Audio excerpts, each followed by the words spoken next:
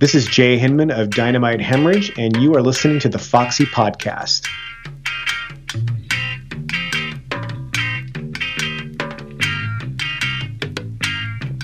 There's a bottle of martini on the windowsill. I think mother's drink's moving in for the kill. My mind ain't straight, I'm lurching and reeling. Never knew booze would give me this feeling. My nice clean bed sits looking untidy.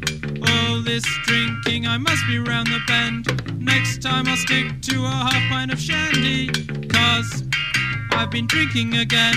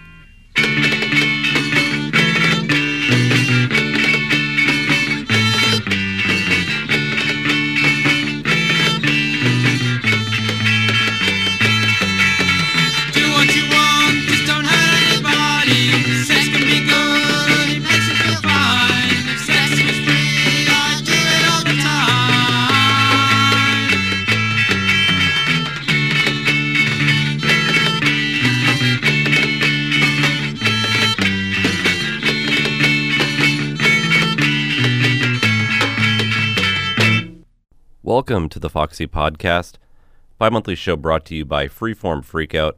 Show is produced at KMSU Studios in Mankato, Minnesota, and here in the Foxy Podcast, we try to dig deeper into underground and experimental sounds of the past and present. And welcome to episode number 80 of the Foxy Podcast show. Hope you're all doing well out there, wherever you're listening from. You just heard the Hedonist Jive from the Midnight Circus to start off the show. Comes from a great early UK DIY compilation called Angst in My Pants that also features some other personal favorites like The Instant Automatons, Door in the Window, Digital Dinosaurs, Colin Potter, and more. And I played that as Hedonist Jive was the name of one of Jay Hinman's many blogs and publications that he has ran over the past 2 decades and beyond, dating back to the early 90s and his super dope fanzine. These days, Jay's main outlet for his broad musical interests is Dynamite Hemorrhage, that is both a semi-regular podcast series and print publication that focuses on sub-underground and other raw music from the last 10 decades. And I believe I mentioned a few episodes back that I had contributed a Freeform Freakout column to the latest issue of Dynamite Hemorrhage number 3 that came out a little over a month ago, which was an honor to be able to do. And when it comes to sub-underground music, particularly of the more fringe rock and garage punk variety, Jay is someone who I've often looked to as a trusted source of information, going back to when I regularly read his Detailed Twang blog. So I was more than pleased that Jay was able to join me for this latest episode of the podcast where we discuss his formative experiences with punk and zine culture through his current activities with Dynamite Hemorrhage. And Jay was also kind enough to pick out all the music that you'll hear throughout the show, including a sampling of tracks from many of the artists featured in the latest issue of Dynamite Hemorrhage. But before we get into my conversation with Jay, I thought I'd play a couple more artists whose song titles inspired other music publications that Jay has done, and the Flesh Eaters have been an important one for sure. So I thought I'd start things off with their track, Agony Shorthand.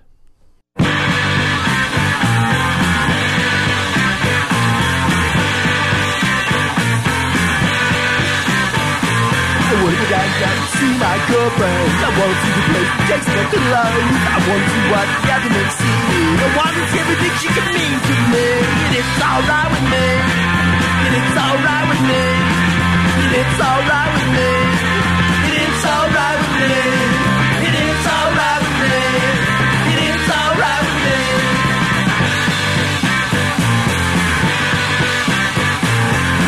About you as much as you want. You ought to be choked out to other people's skin. Looking for love and all that market. And finding escape to stone cold sin. And it's alright with me. And it's alright with me. And it's alright with me.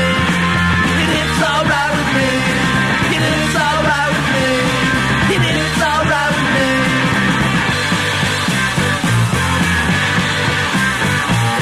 Girl, you deserve it, just worth the ride. Got it when you're swimming, falling down. Agony and shoulder, I hold on. Sort of out, you hit it by loud. It's mission of the day to day. You're the only girl I can touch. And it's alright with me. And it's alright with me. And it's alright with me.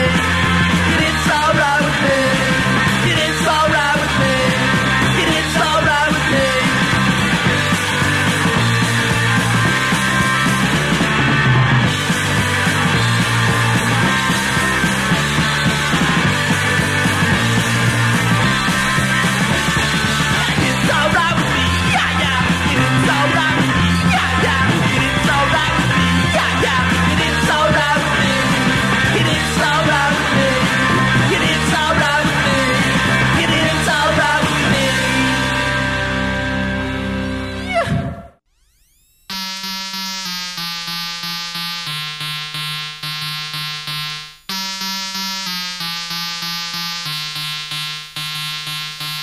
Stupid thoughts and stupid language compass me. I can't do this, I won't do that. Inadequate.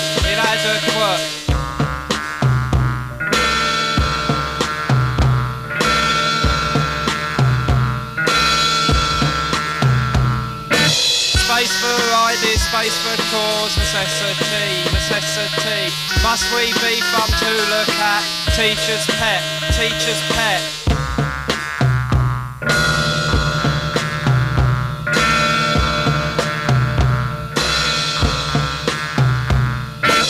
Sidestep holes and open doors, come inside. It's fun to learn the things you like. Detailed twang.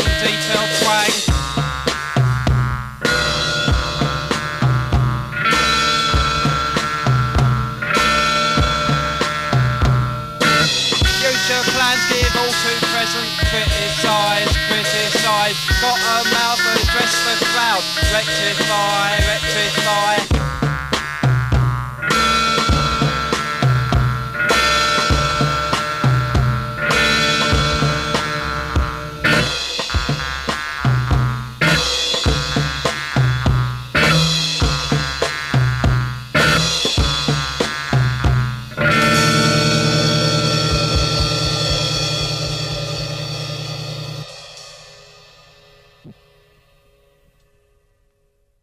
Your zine writing days date back to the early 90s with your first zine called Super Dope, which had chronicled a lot of the punk and other sub-underground rock and roll activity that was taking place at the time, and I guess the decades preceding that as well.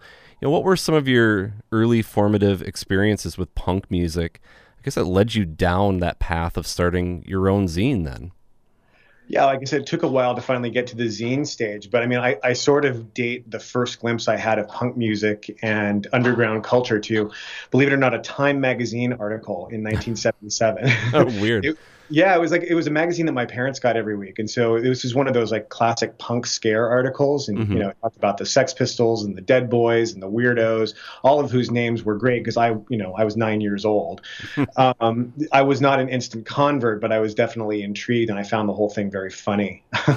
And so I was like a total radio fanatic and I listened to Top 40 and FM radio like every waking hour. So I was super into music from an early age. But a couple of years later, I would say probably around 1979, I had a much better idea about what I thought was the new wave, or what we then called modern music, if you remember. Right.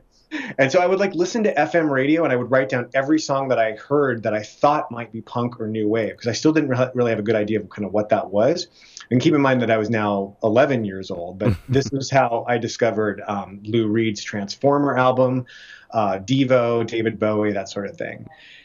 And then I guess a couple years later, I heard college radio for the first time around 1981 via the San Francisco Bay Area station called KFJC, which is still active and plays fantastic music to this day. And so that's where I heard my first kind of quote unquote sub-underground music. And it was also the time when hardcore punk was becoming a thing, and I was a regular listener to the early Maximum Rock and Roll radio show. Okay. But rather than go the much cooler path of the hardcore punk, I was kind of a high school new waver, and I was a total Anglophile. My favorite bands were Susie and the Banshees and Simple Minds and Bauhaus. And did you rock the really cool hairdo back in the day also? No, quite the opposite. I was the total dweeb who none of the new wavers or punks cared about at all. I was just Mr. Loner in his room with his radio and his record collection. But that's the way I liked it. Yeah. I don't think anything's changed 30 some odd years later. But I used to buy those English weekly papers like Melody Maker and Sounds and NME wherever I could, from a place in San Jose, California, where I grew up, called the Little Professor Book Center, which was great. For some reason, they imported all these cool English papers, and those turned me on to great stuff. Those papers were digging pretty deep, and they were reviewing everything that was coming out in the UK at the time, even small batch 45s. And then later in high school, the Cramps became my big obsession. Okay. So kind of concurrently with all that stuff, I was listening to all this great stuff on, college radio, like The Fall and the Au Pairs and stuff, as well as hardcore. And it all kind of took, but I just liked the new wavy post-punk stuff the best. And I think I was too chicken to go all the way into hardcore.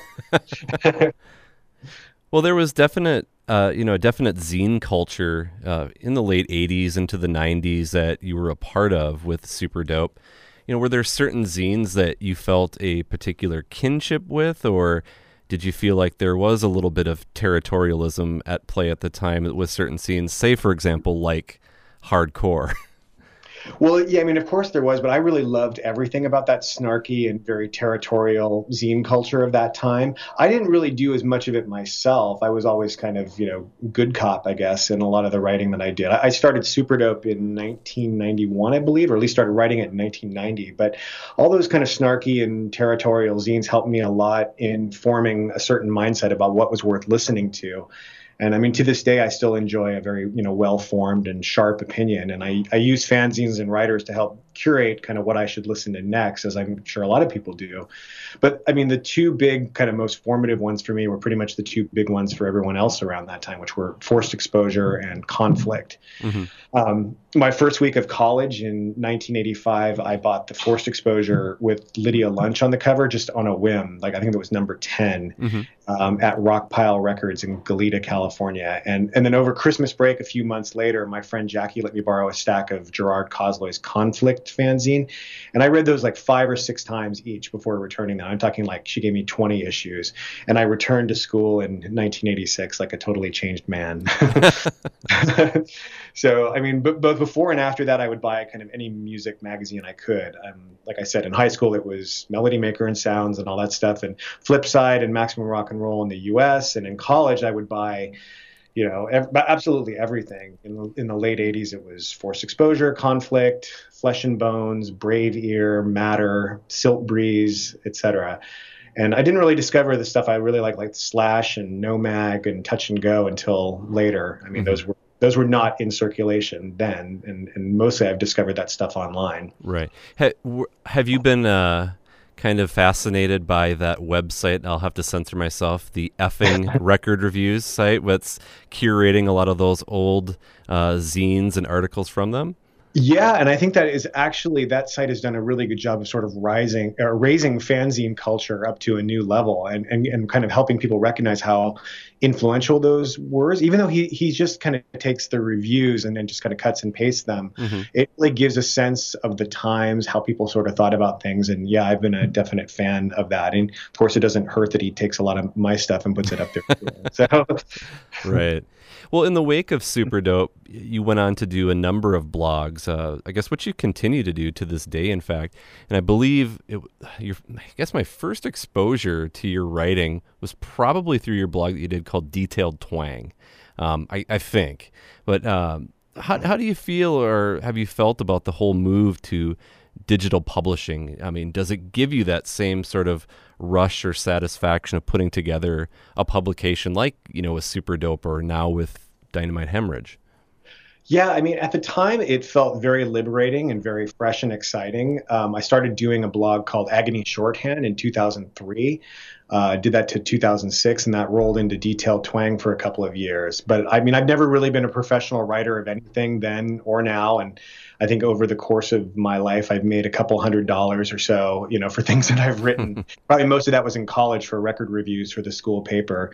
But blogs were something that I didn't feel the need to agonize over because the stakes were so absurdly low. And so, I took up writing about music very regularly, and it was almost for practice. And it would be just whatever I was listening to or wanted people to know about. But it was crazy. I mean, some posts on Agony Shorthand, some dumb rant that I would do about a band that I felt was overrated or something, it would get, upwards of 60 to 70 comments, 1,000 plus views. And, for a guy who was writing this stuff on his lunch break or right before bed, it was more fun in some ways than the fanzine era, because at least when I was doing it, it gave, the fanzine stuff would only give you a validation via like a letter in the mail with a stamp on it. And that was pretty rare. Not that I needed my ego stroked badly, but the instant community that the internet helped create around these niches of very weird and underground music that I liked was pretty cool. But I mean, to really answer your question for 2016, no, I don't think that online writing provides quite the same thrill that a physically assembled fanzine does. And I think part of it stems from me now being in my late 40s and wanting to have something to leave behind, and be remembered for by, the couple hundred people that might care. Not that I'm thinking of dying anytime soon, but, I was thinking, I honestly think mortality is like one of the many drivers in wanting to make something that will be around, 40, 50 years after you're dead. Right, right. Yeah. Well, as someone who has written about music for so long, I mean, are you at all concerned about the quality of music criticism or journalism that is out there, that exists online in this social media driven landscape that we live in? And I know you don't consider yourself a professional writer, but it's been a part of your life for so long, and where you see now where things are just kind of spout out there in little blurbs here and there. How do you feel about that? Yeah, I guess it all depends on how you or why you might consume quote unquote music journalism in the first place. I think music journalism is kind of oxymoronic, so I'm honestly not all that concerned. I mean, as long as there are smart people with good taste out there who can convince me to listen to something, I'm perfectly okay with that being delivered via a tweet or through a 5,000 word essay, if need be. And for all of the people that actually write about music, there's probably only a tiny fraction of 1% of them who actually speak to the sort of music that might interest me or you, right? So however they choose to transmit their knowledge and taste, I'm all for it. Well, since a lot of those initial MP3 blogs went, I guess, belly up in the last, 5 to 8 years or so, it seems like, good music blogs in general are just kind of harder to find. It just doesn't seem to be as many people, as you just mentioned, that are covering the type of sub-underground music and experimental music that, we both have an interest in. Does this factor into kind of what keeps you motivated to continue on with like Dynamite Hemorrhage or Final Sounds, et cetera, all the things that you're doing? Yeah, that's probably true at some level. The people who make and love this kind of raw and sub-underground rock and experimental music are they're certainly out there. and they want to read about and discover more. So my motivation to continue, which I'll admit does flag from time to time, it probably has more to do with just wanting to foist my taste on others in hopes that they'll find something to get excited about as much as I do. Because honestly, nothing is more gratifying than getting an email from someone who says like, wow, man, you totally turned me on to X, Y, and Z. And now I'm really into this because of you. Because that's the way I used to do it for the DJs at KFJC, or Byron and Jimmy at Forced Exposure, or my cousin, who I should have mentioned in the formative part earlier, who actually, when I was in college, played me all of the Danger House punks singles, and just completely blew my mind in like one session. So, I mean, those things, you remember them for the rest of your life. And if I could do that for somebody else, and I mean, I'm sure that's happened a couple times, right? I mean, any email like that, or better still, like a personal face-to-face interaction, and it invigorates me to invest more time and energy into writing and podcasting and so on. Right. Well, why don't we get into some music here? And speaking of formative stuff, this first block of music that we're going to play, you had selected as being kind of like, that key time of your life where you're discovering a lot of this stuff. And maybe you can speak to some of the selections that you had picked out here.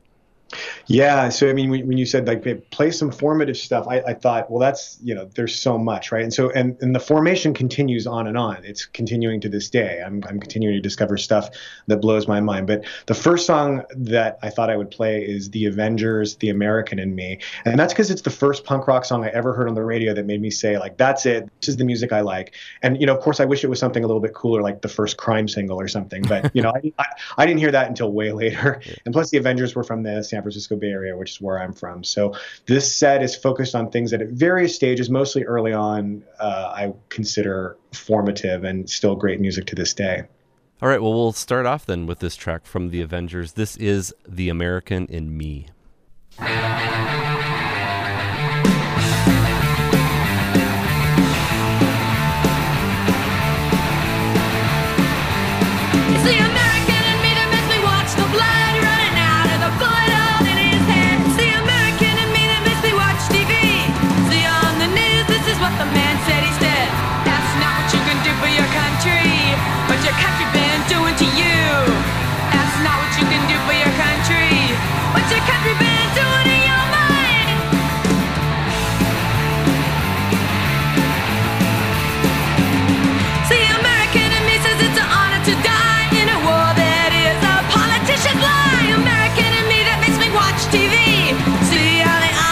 People every day they say, ask not what you can do for your country, what your country been doing to you.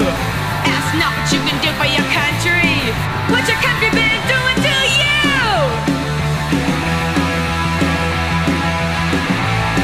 And the USA, and the USA, and the USA.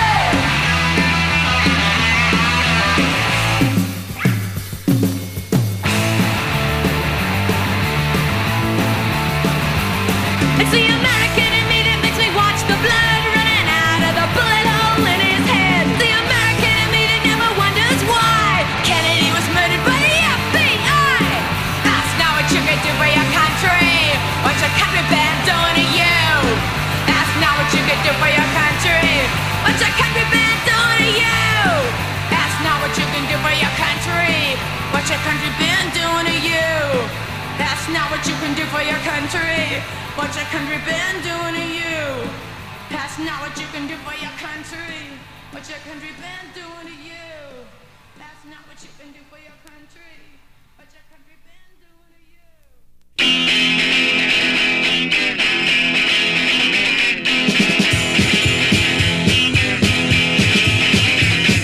Well, I'm getting tired working hard every day. Working real hard, not getting much pay. I got a big Geiger counter, it's a pretty good rig. And when the needle starts clicking, that's the way I'm gonna dig.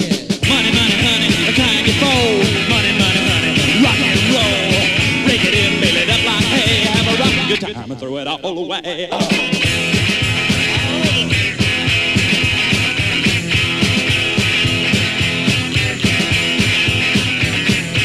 See me now in my long Cadillac.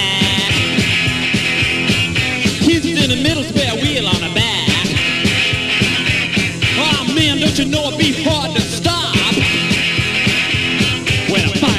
big uranium rock. Money, money, honey, the kind you fold. Money, money, honey, rock and roll.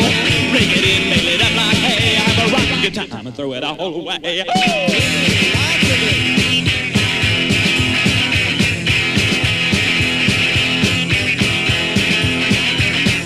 Yes, that's me in my long Cadillac. I'm heading down the road and I ain't coming back. There ain't no red light gonna make me stop when I find that big uranium rock.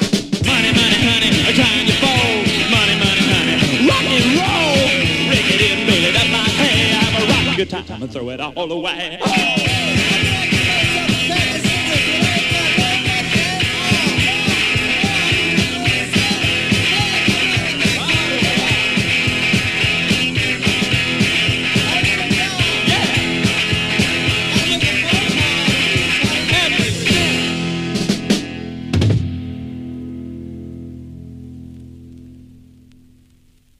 Oh, I'm so agitated, run through a washing machine, agitated, I'm so agitated, I'm so convoluted, I don't know what I know, but I just like to shoot it, and it's 5 a.m., and I'm crawling the walls, just waiting for imaginary telephone calls. And I'm so agitated, agitated, I'm so agitated, I'm so agitated, I'm so agitated that I'm so agitated. You know what I think the whole world stinks, and I don't need no shrink, I just hate it.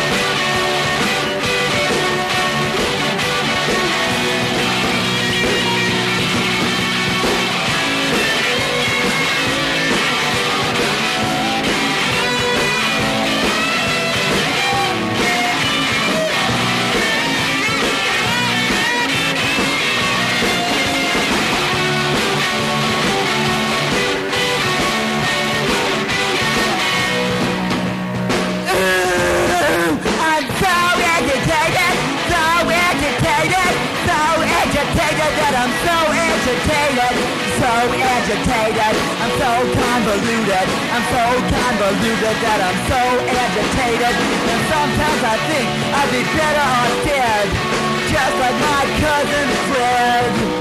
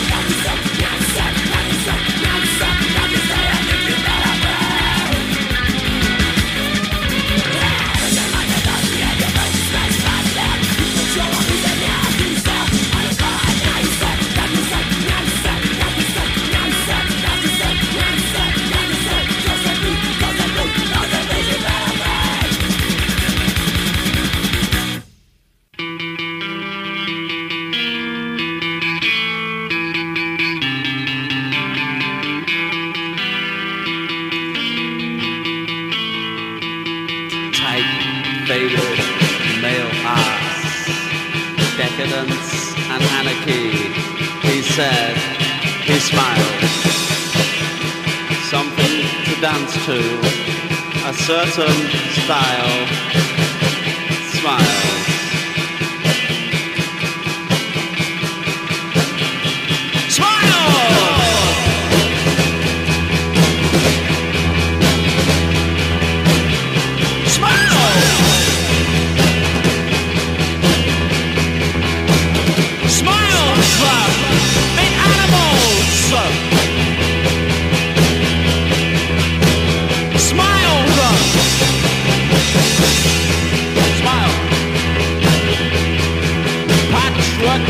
heads from the top of his ears.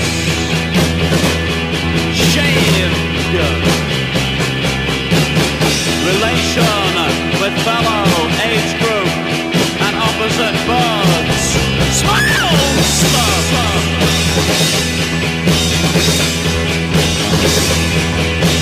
What's anarchy? Smile! Club, nerve, and poses. Physical awareness. Smile!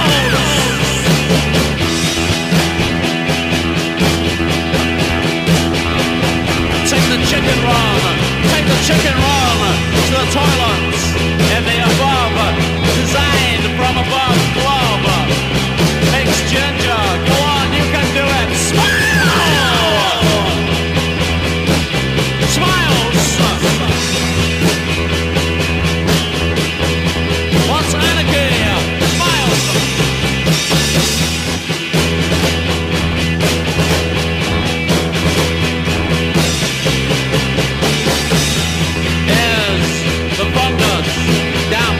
In the cellar, positive, GBH, smiles, with his friends, asks for cigarettes, smiles, take it down.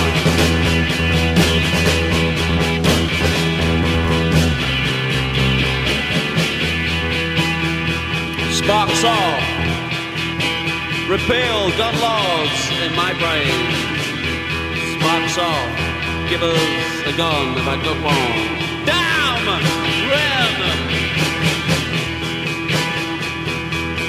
Damn! Grin! Up, up, up, up, up, up, up,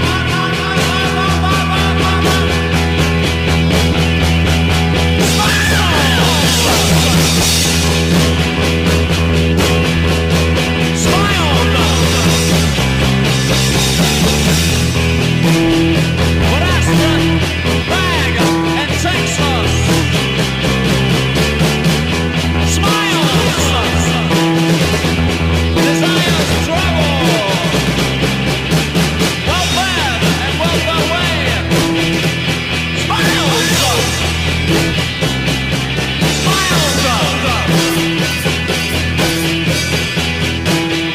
Smiles. Loud celebrity, Vince Russell, lip spittle southerner, waiting for next holiday by gas miser. Smile! Smile!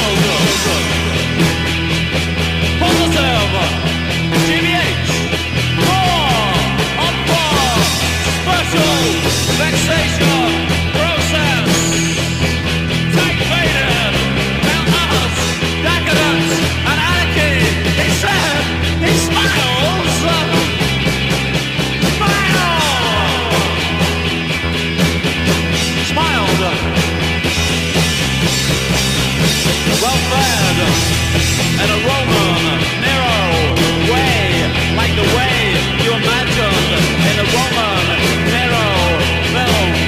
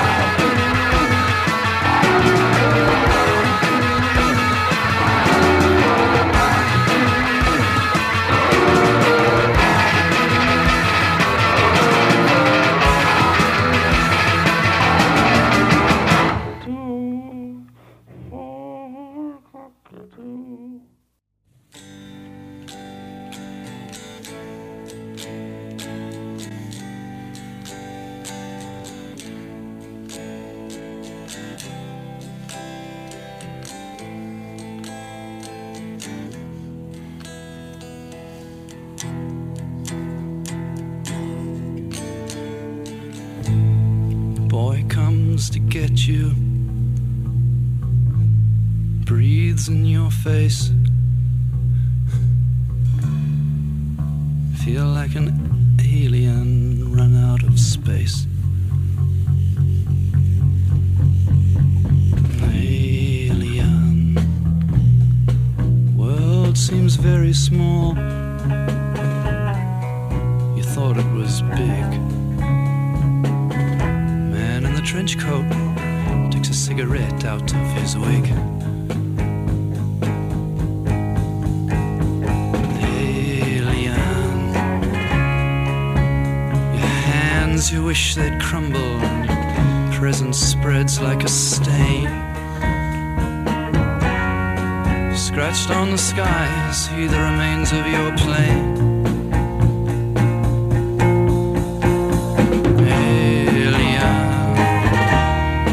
Sing fear in the mountains, birth in the sea, death by fire, all like me. Alien, his eyes are blasted like two bullet wounds. You switch him off, comes to get you.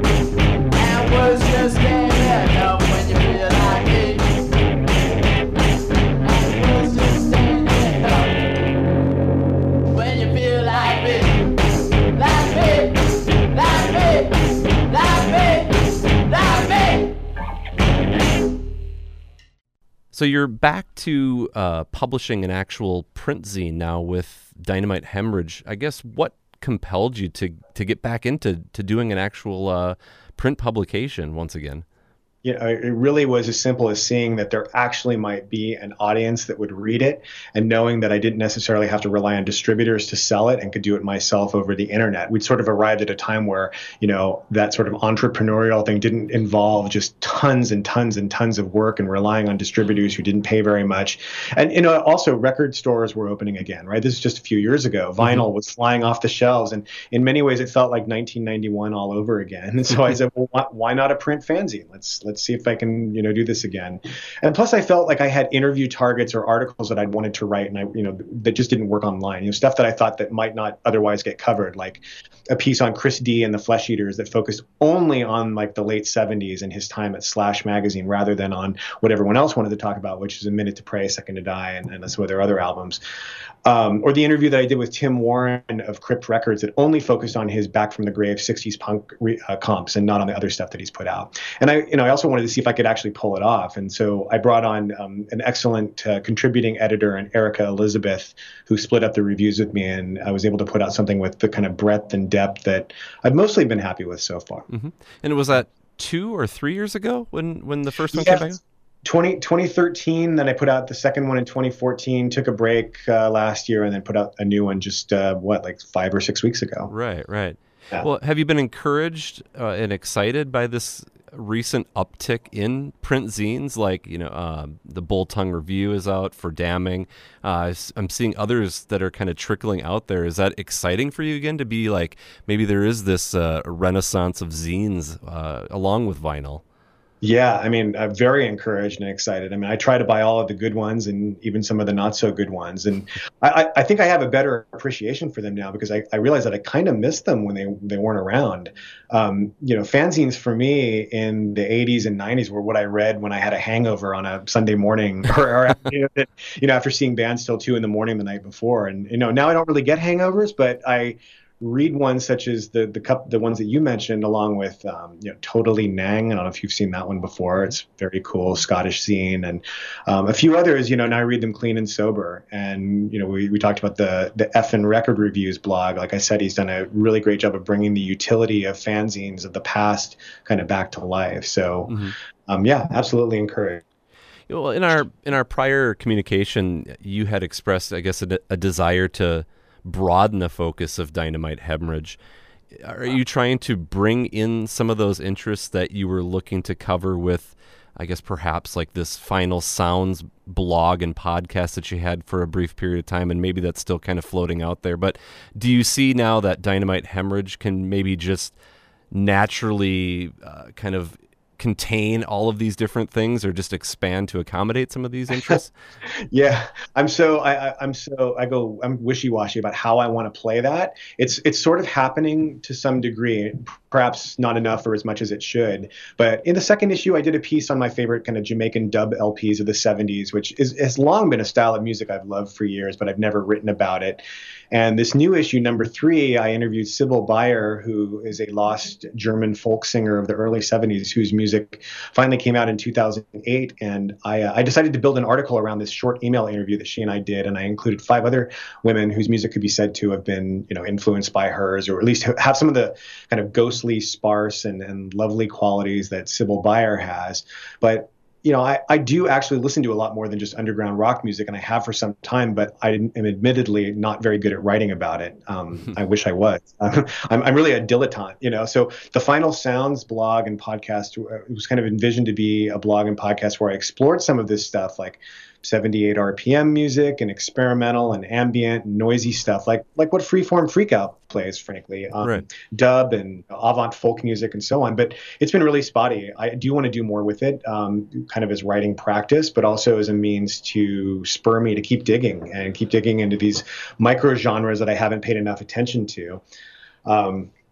I think it was in the mid-90s, I think when I was a little more garage punk than now, I kind of actively rejected a lot of experimental stuff that so many of my peers, especially fanzine writers, were really getting into. And I found that, like, by throwing the baby out with the bathwater, I'm now sort of crawling back in 2016, and I'm discovering stuff that I probably should have paid heed to then. And of course, we should acknowledge that there is a Freeform Freakout column in Dynamite Hemorrhage #3 that you, in fact, wrote, and that's part of this branching out. But I wanted to make sure that any writing about more experimental stuff was done by someone who knew what he was talking about. Sometimes. Well, at least in that piece. Well, let's talk about some of the specific content in Dynamite Hemorrhage #3 that just came out, I guess, a little over a month ago at this point. There's some really, really great interview features in this issue, and one in particular that I was pretty psyched about was this one on Sarah Fancy, she being the Sarah from Amos and Sarah. I guess one of the many projects affiliated with the It's War Boys label, something that I've been really quite fascinated with over the last few years and trying to find out as much as I can. And there really isn't a ton out there about that label and kind of the group of people that were in and around that. So, her story is so fascinating too. How did this whole interview come about? Man, I was so happy to get that because I didn't even know if Sarah Fancy was a real person, let alone someone who would be willing to talk to me. I truly thought that it was just another name for like Jim Welton. I did not think that there was an actual Sarah. Yeah, I figured if there was a woman named Emma or Claire or something like that, and then she was a friend of Jim Welton's, or maybe it was him singing through a phaser or something like that. But I mean, I'd only actually heard the Amos and Sarah stuff for the first time in like the last maybe year, 18 months, and I became totally obsessed with it. It's my favorite thing that Jim Welton has ever done, and that even includes the homosexuals. I love that stuff. And so I did all this online searching, and I found an Amos and Sarah Facebook fan page that I think she told me either 2 Spaniards or 2 Italians were doing. And I just dropped a little note on there, and I said, does anyone know how to find the mysterious Sarah Fancy or something like that? And it turned out that she was working on putting out a LP reissues of both the 2 Amos and Sarah tapes. She and Welton are doing that right now. Right. She saw the page, she got in touch. And yeah, she goes by Sarah Fancy, whether or not that's really her name. Mm-hmm. But she, in the process of that, she directed me to her website. And I learned that she's now a therapist in the California desert who uses horses to help people work through their relationship problems or other traumas. And she has this crazy past as a professional bodybuilder. And I knew that was just going to be a simple interview about her records was going to be something a lot better. So I was really happy to get that one done. Right.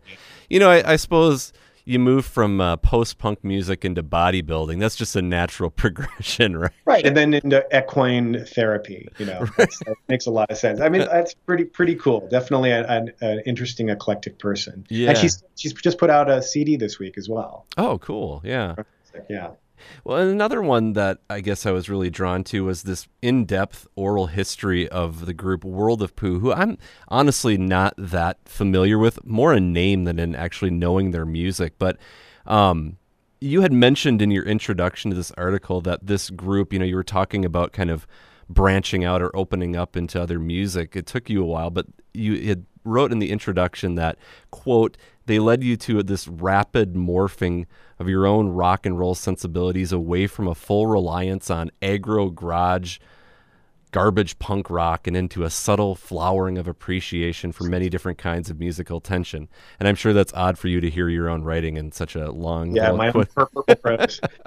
But in retrospect, what did you find so interesting about the World of Pooh's music compared to, I guess, what else was happening in San Francisco at the time?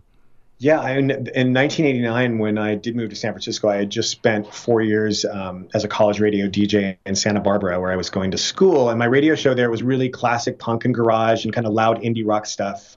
Everything from like Red Cross to the Electric Eels to Pussy Galore and the sort of stuff that was coming out at the time on Sub Pop and Touch and Go and SST and Homestead, et cetera. Mm-hmm. All of the heavy hitters of the day. Yeah.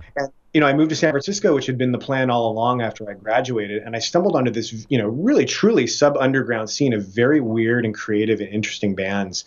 And my favorites were World of Pooh and the Thinking Fellers Union Local 282. And there was also the Archipelago Brewing Company, Caroliner, and a bunch of other total nutballs. And that was the same year that I also discovered New Zealand bands, Flying Nun Stuff and Expressway. I think I'd only heard The Clean up to that point. I'd actually started listening very deeply to the second and third Wire albums, rather than just Pink Flag. I got really into Per Ubu. Yeah. I discovered certain indie pop and even like country music sounds could be to my liking. And so World of Pooh, Barbara Manning that band. She sang and played bass in that band, and she really helped me get over my sort of raw, fast, loud, whatever bias, and paid more attention to acoustic stuff. And then Brandon Kearney, who was the band's guitar player, was an acquaintance at the time, and I really kind of looked up to the guy. He was very musically omnivorous, and he inspired me at some level to try a little harder myself to be as well. Mm-hmm. Well, let's before we get into some more music that is related to this issue, maybe could you briefly just share maybe a couple of the other pieces that you have in the new issue?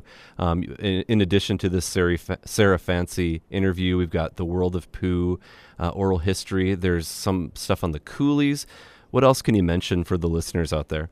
Sure. Yeah. The cover story, it's a little bit calculated, I'll be honest. I made number 2, the second issue of the magazine, I put Bill Doreen, kind of New Zealand underground guy from the 80s, 90s, and even now on the cover. And it did not sell well. Surprisingly enough, Bill Doreen, not, a big cover star, fanzine mover. So I put the Velvet Underground on the cover, and it wasn't just to throw them on so I'd sell a lot of copies, because the cover story is actually an interview with Phil Milstein, who started the Velvet Underground Appreciation Society back in 1977, which was like a time when some of their records were actually out of print, and the Velvet Underground were not the cultural force that they later became. And so Milstein, he put out bootleg tapes and Velvet's fanzines and the like, and I thought that would make for a really good piece, and it did.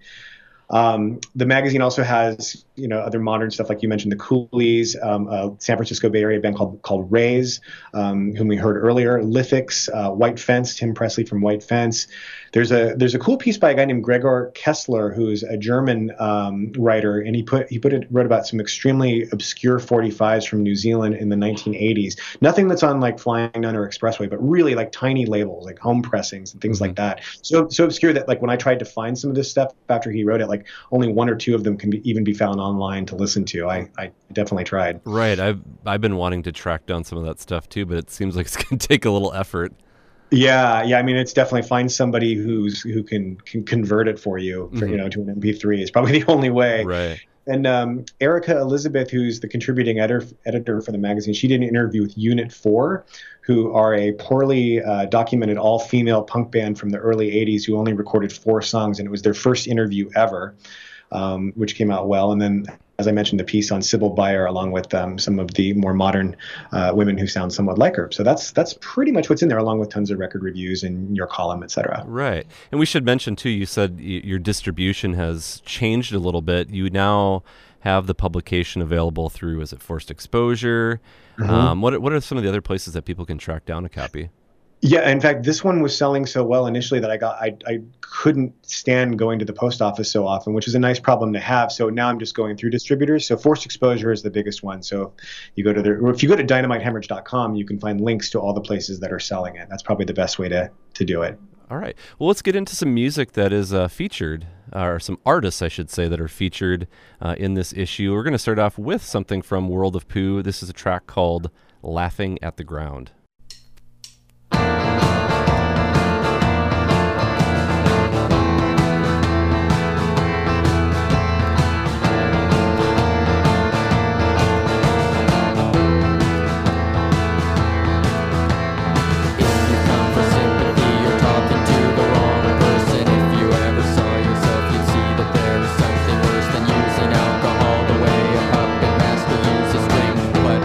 From your face, you haven't learned to fuck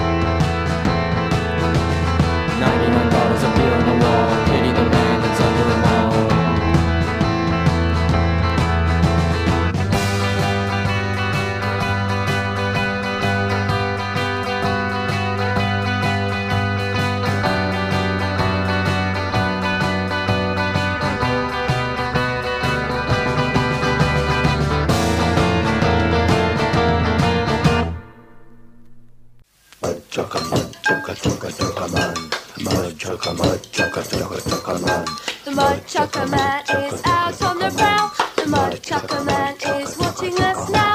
The Mud Chucker Man is waiting outside. Out in the flower garden he hides. Sticks and stones will break our bones. Sticks and stones will break our bones. Sticks and stones will break our bones. Sticks and stones will break our bones. Mud chucker, mud chucker, chucker, chucker, mud. Mud chucker, mud chucker, chucker, chucker, mud. We must beware, let's take care. Close our curtains, lock our doors. Turn out the lights, just to be sure. Mud chucker, chucker, chucker, man. The Mud Chucker Man is out on the prowl. The Mud Chucker Man is watching us now. The Mud Chucker Man is waiting outside. Out in the flower garden he hides. Sticks and stones will break our bones. Sticks and stones will break our bones. Sticks and stones will break our bones. Mud chucker, chucker, man. We must beware, let's take care. Close our curtains, lock our doors. Turn out the lights, just to be sure. Mud chucker, chucker, chucker, man. Mud chucker, chucker, man. Sticks and stones will break our bones. Sticks and stones will break our bones. Sticks and stones will break our bones. Sticks and stones will break our bones. Sticks and stones. Man. Mud chucker, chucker, man.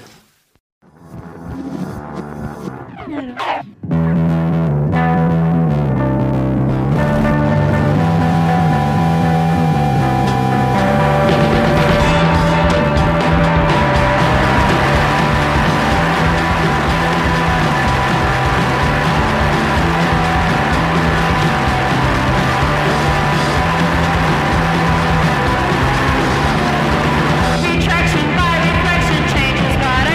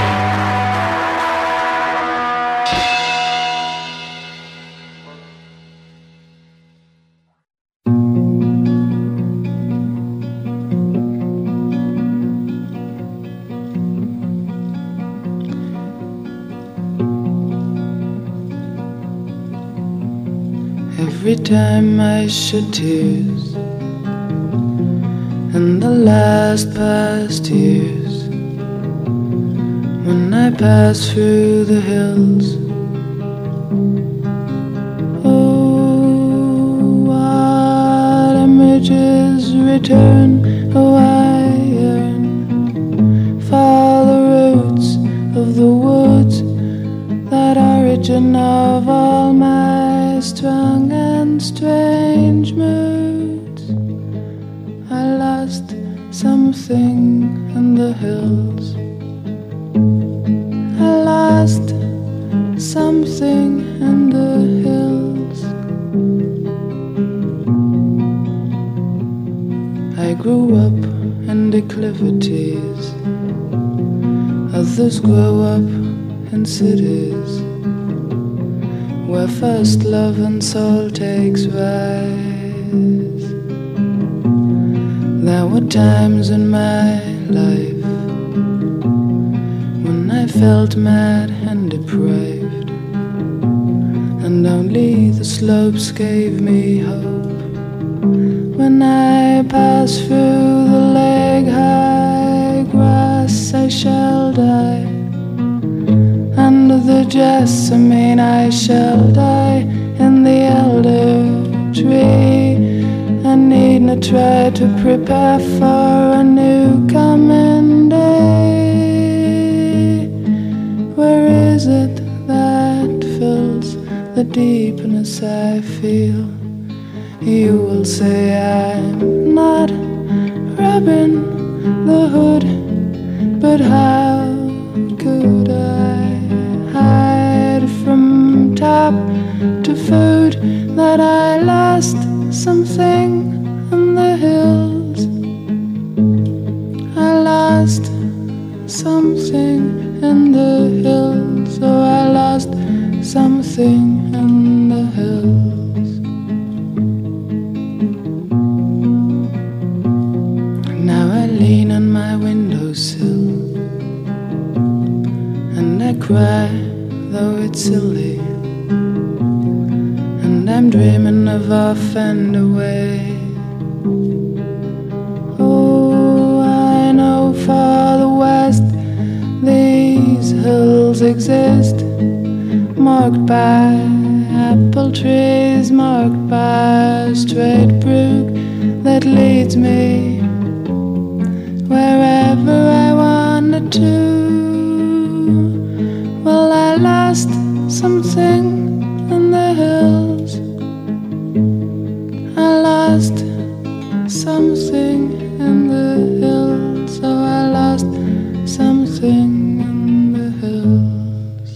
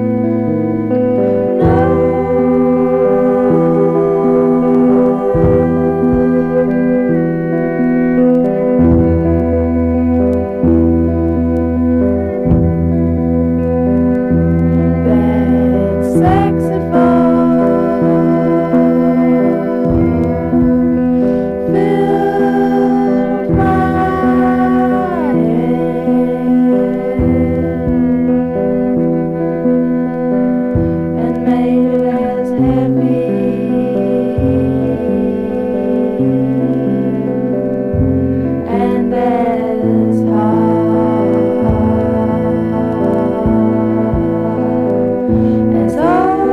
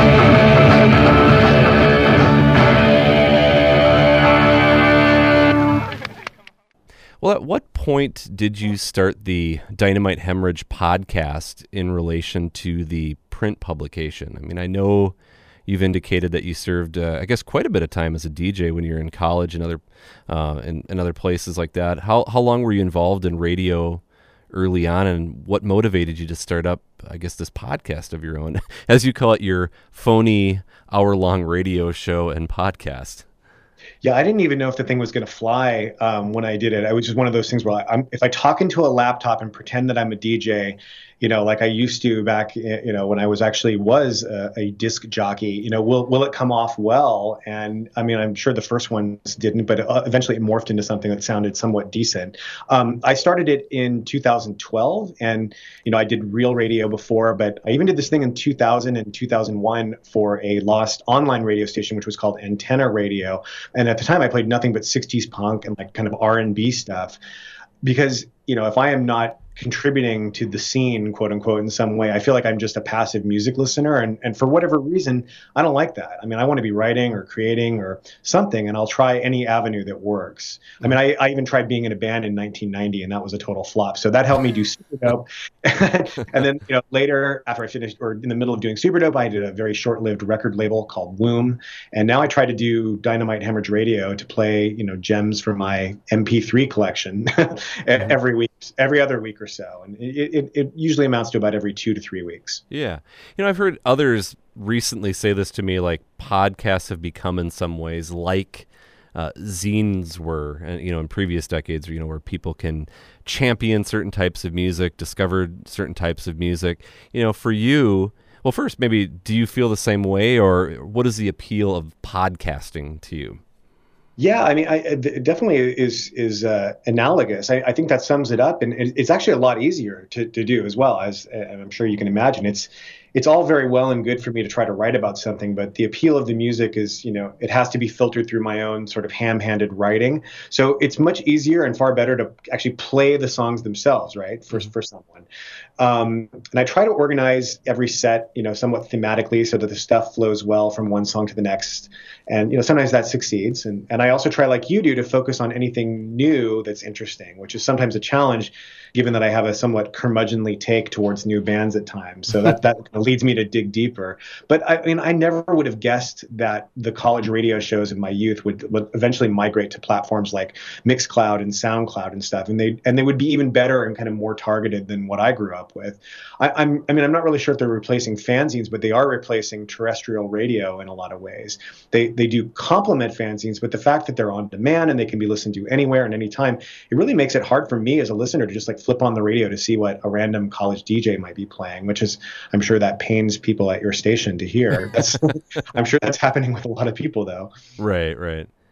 Well, have you considered applying some of the interview and other feature components of the print publication to the podcast, like expanding the focus and direction of that? Yeah, I mean, I have thought about it. It's always been in the back of my mind to try it and, maybe Skype with someone and interview them, and maybe I will soon. I think a great many of the bands I've interviewed over the years really, when you, in all honesty, they really aren't all that interesting when you get right down to it. But I think, print forgives a lot more, since the reader can sort of jump across the page and skip stuff that's boring or generic, rock and roll shop talk. Right. That's more difficult to do on a podcast or a spoken interview recording. So I guess I would want to make sure that I did some strong editing, and maybe that's what's put me off from doing it so far. Yeah. Well, maybe we should talk about some artists and albums that have caught your attention here in recent months. Maybe some things that you've been playing on recent episodes of Dynamite Hemorrhage podcast. And I know you plucked out some tracks for us here to play in this last set, but why don't you talk about a few of these artists? I know one of them in particular is a group that you've spoken quite a bit about on your website in the publication, one being Honey Radar. Yeah. I mean, it's definitely hard when someone says, "What are you listening to these days?" Like I always freeze up and I can't remember. Yeah. So I think what I've done for the set that we're about to hear is just a somewhat random selection of newer stuff that I really enjoy. And I'll just talk about kind of what's in the upcoming set. There's starting with Burnt Envelope. It's a guy named Anthony Pasquarosa, and he's like this totally musically omnivorous guy from Western Massachusetts. It's from a tape that came out in 2014, but was recently reissued on Feeding Tube called Alien Nation: Collected Singles Thus Far. He's been in Mount Elephant and the Crystalline Roses and really a lot of stuff I haven't even heard yet. Most of it not rock music, but right. The Burnt Envelope just blew my mind earlier this year. So I wanted to make sure people heard that. There is a band called Cuts who are a spinoff from the Coolies. It's Chanel from the Coolies. It's a brand new 45 that came out this week on Epic Sweep Records. So I figured I would play that in this set. Honey Radar, as you mentioned, a new album called Blank Cartoon. I wouldn't say they're a one-man band. They're a one-man driven band, a guy named Jason Henn. I interviewed him in Dynamite and Hemorrhage #2. I think it's the first big interview that Honey Radar had done before. So love the new album. So play something from that. A guy named Andy McLeod, who is an acoustic guitarist, very much in the John Fahey school, and he has a brand new online-only EP. So we'll play something from that. And also in that vein, Nick Jonah Davis, who is a UK-based folk guitarist, and he has a split LP with another folk guitarist who plays not acoustic but electric named C. Joins, who I saw when I was in London actually a couple months ago. And then ending the set off with Thistle Group, who was a woman named Claire Mahoney, and she's from New Zealand. And I really wanted to put that in there because definitely the most experimental of everything in the set, but also it's so representative of the fact that so much incredible DIY stuff is still going on those two tiny islands in New Zealand. Right. It's just like proportionately, you can't believe how much great music is being made there. And I heard that, and I was pretty floored by it. So I thought we would play it here. Excellent. Well, let's sign off here and play some of this stuff from Burnt Envelope. But I want to thank you, Jay, for your time and for picking out all this music here for us. Yeah, my pleasure. Thanks for having me. All right, so here is Burnt Envelope with It Must Be My Brain. Just couldn't find this thing I was looking for. Not really sure what it is. Not really sure what it is anymore.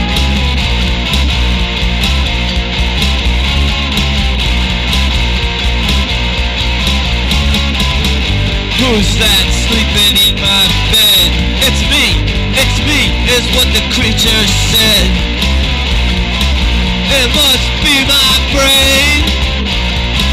It must be my brain. Who's that laying in my path? Who's that looking on my ass? It's me, it's what the creature said. It must be inside my head, baby.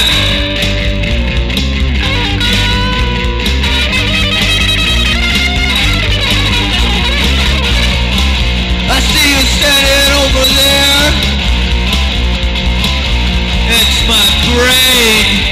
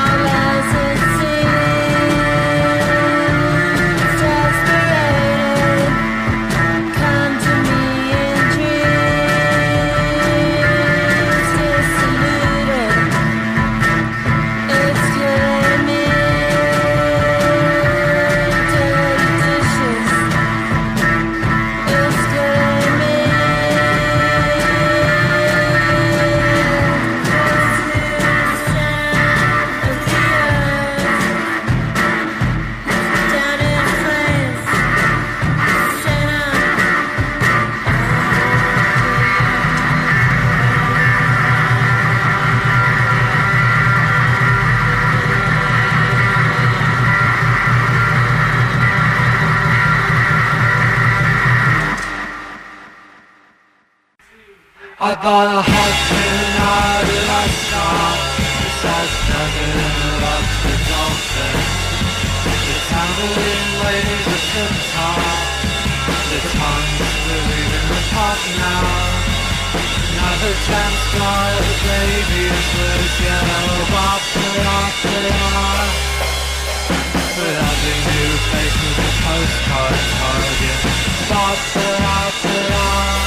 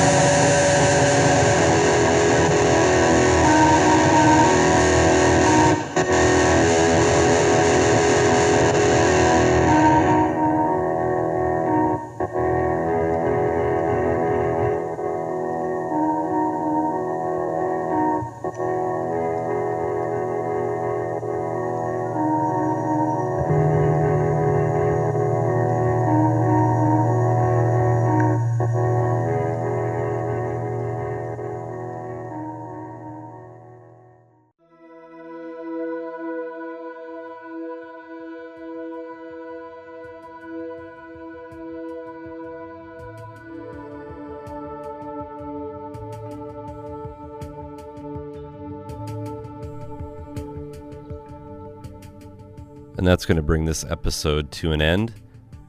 I want to once again thank Jay for taking the time to chat with me and for putting together all the great music you heard throughout the show. If you're interested in finding out more about the Dynamite Hemorrhage zine or to check out the podcast, again, you can head over to dynamitehemorrhage.com.